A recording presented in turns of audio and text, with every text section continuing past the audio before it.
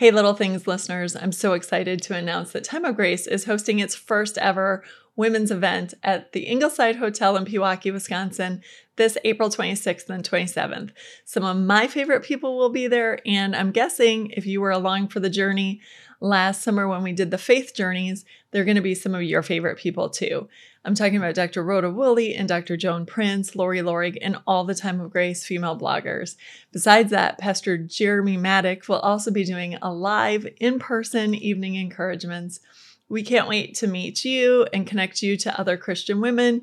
The event is called Unbreakable, Finding Strength to Face the Storms, and we hope to see you there. Find all the information in the episode notes. It will take you to the landing page so that you can register. See you in April. We are continuing our series on the Lord's Prayer with the first petition, which is, Holy be your name. Hey, it's Amber, wife, mother, type A child of God. Here at Little Things, we look at everyday issues from a biblical perspective with one simple goal, to know and love God more. Thanks for listening.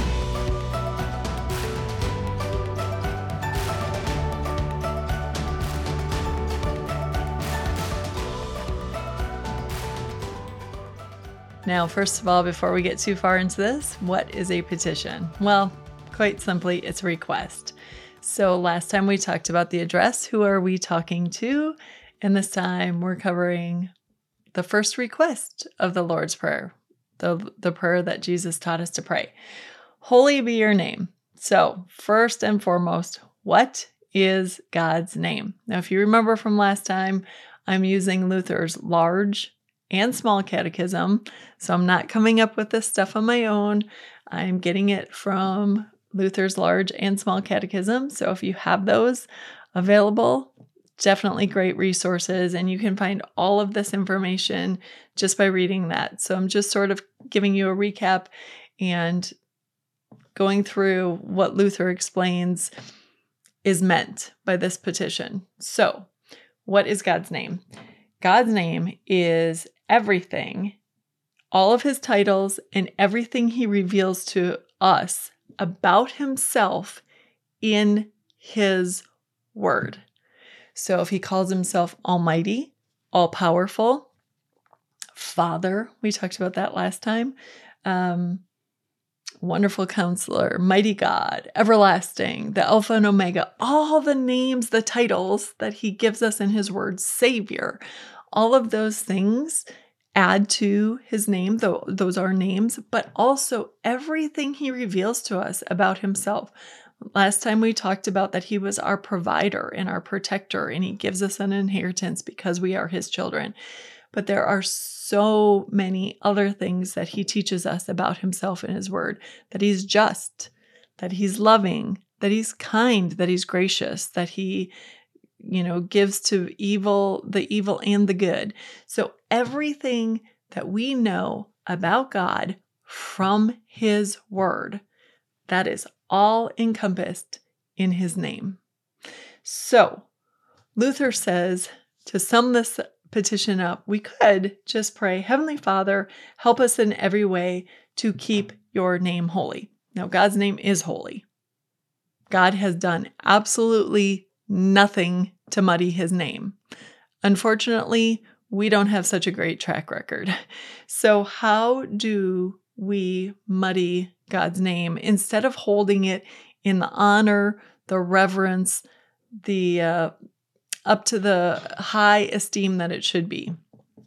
Well, we honor God's name when we act as loving children. So when we act as godly, loving people on earth, when we help our neighbors, when we're kind to people, when we go to our job and do our jobs well, when we are honest instead of, charging people exuberant prices for things, we honor God's name. But the same is true for how we dishonor God's name. So if we use God's name, or if we as Christians in the world act in such a way that people don't want to be Christians because we steal and we're drunk and causing problems, or we're having affairs, or we're just cheaters and liars, then we are dishonoring God's name.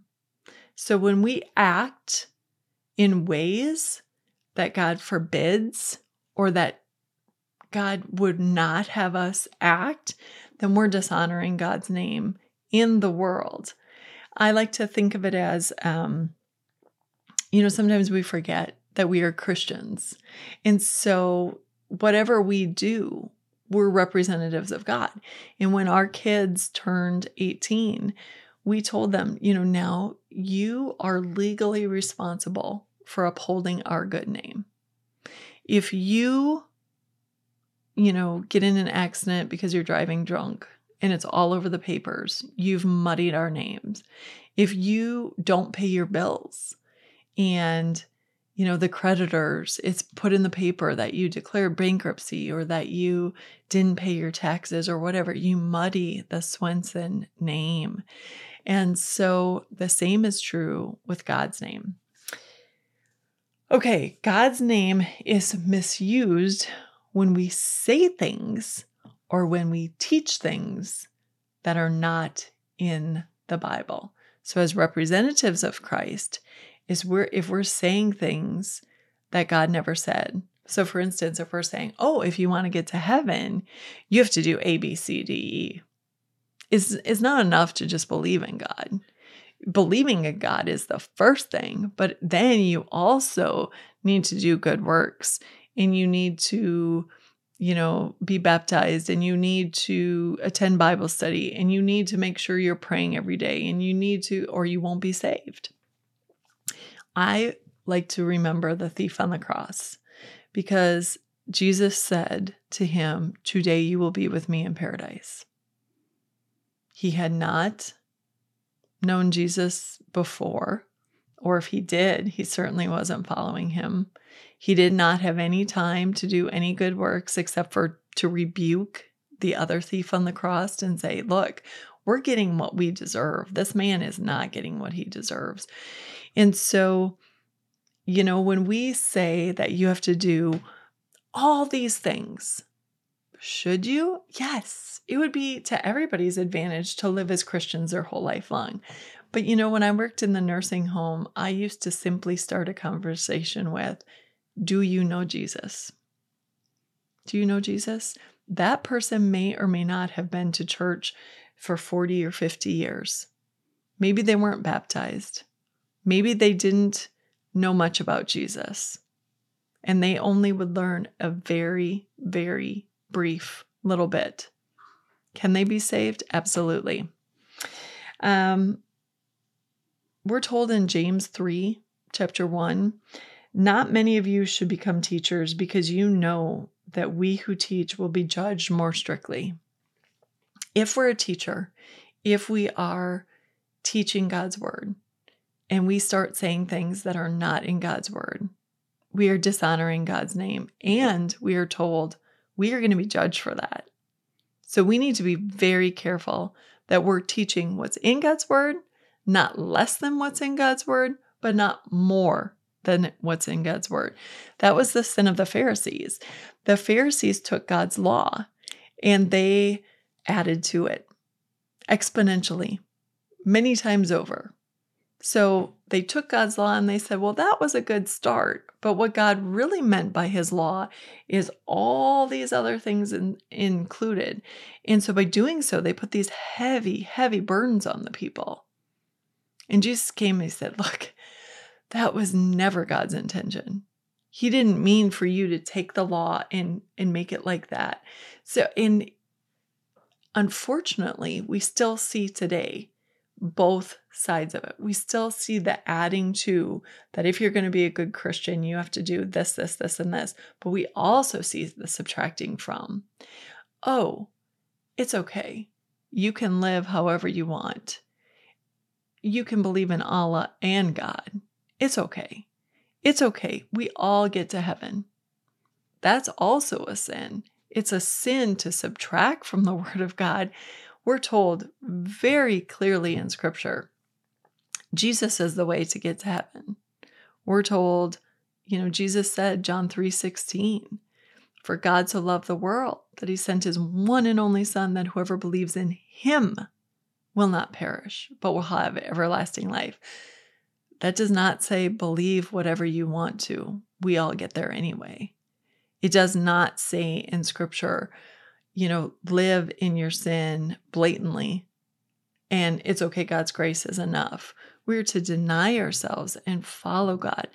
Now, I'm not saying that if you're, struggling in your sin, then you're excluded from those who are saved. That's not true. We all struggle with our sin all the days of our lives. The Apostle Paul said, the good that I would, that I do not do. The evil that I would not, that I do.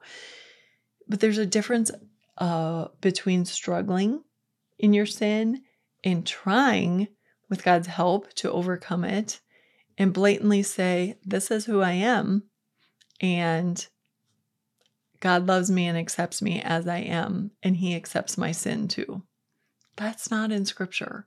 So we got to be careful that we're not adding and that we're not taking away. That's how we dishonor God's name in our communities and in our neighborhoods and in our families when we preach and teach things that are not according to Scripture. God holds us in very high regard, Scripture, and it's something that we have to really take seriously too. Okay, how else do we misuse the name of God? Swearing. Swearing is saying, I swear to God.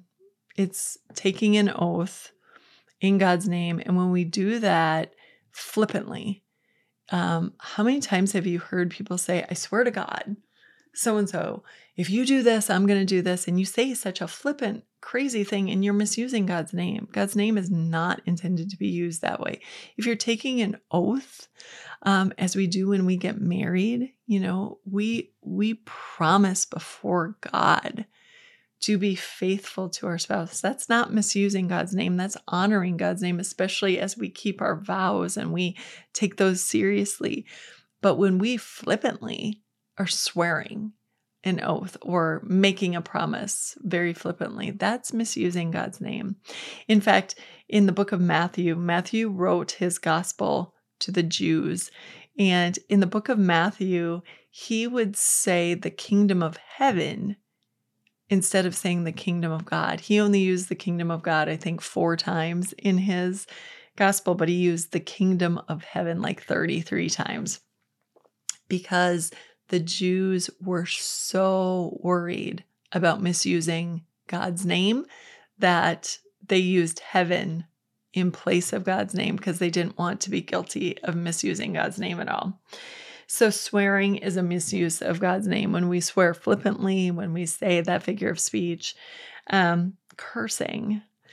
And I've said this many times before on this podcast. I don't want to make a big deal about this, but to me it is a big deal when people use Jesus' name as a curse word or even God's name as a curse word.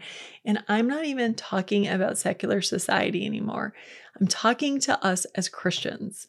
How often aren't you sitting with someone and they just say, God, or oh my God, or Jesus, and we have to make sure. I did that once. I said, oh my God, by accident. And one of my faithful, godly Christian friends, I was with 3 of my closest friends. And one of my godly Christian friends said, Lord, she's praying. Oh my God. And she started rattling off a prayer. And don't we need people like that in our lives? That expression is a misuse of God's name. It should not be used as an expression and certainly not as a curse word. When something terrible happens and you just, use Jesus' name or God's name like that, we need to be careful to hold it in high regard. So don't use God's name as a curse word. And I've mentioned this before, but even when I was working in a secular society and people would use Jesus' name as a curse word, I became very bold and said, that's my Lord and my Savior. If you were working with a Muslim person, would you use Allah's name like that? If you wouldn't, would you please respect me enough to not use Jesus' name like that? And by and large, they would. They said, "Oh, I am so sorry. I didn't realize." And sometimes they still said it a time or two. And then they were like, they caught themselves and they apologized. But no one had ever said to them before, "That offends me. Could you please not do that?" So feel free to speak up for Jesus' name and to defend it. So cursing, swearing, not living holy lives, that's muddying God's name.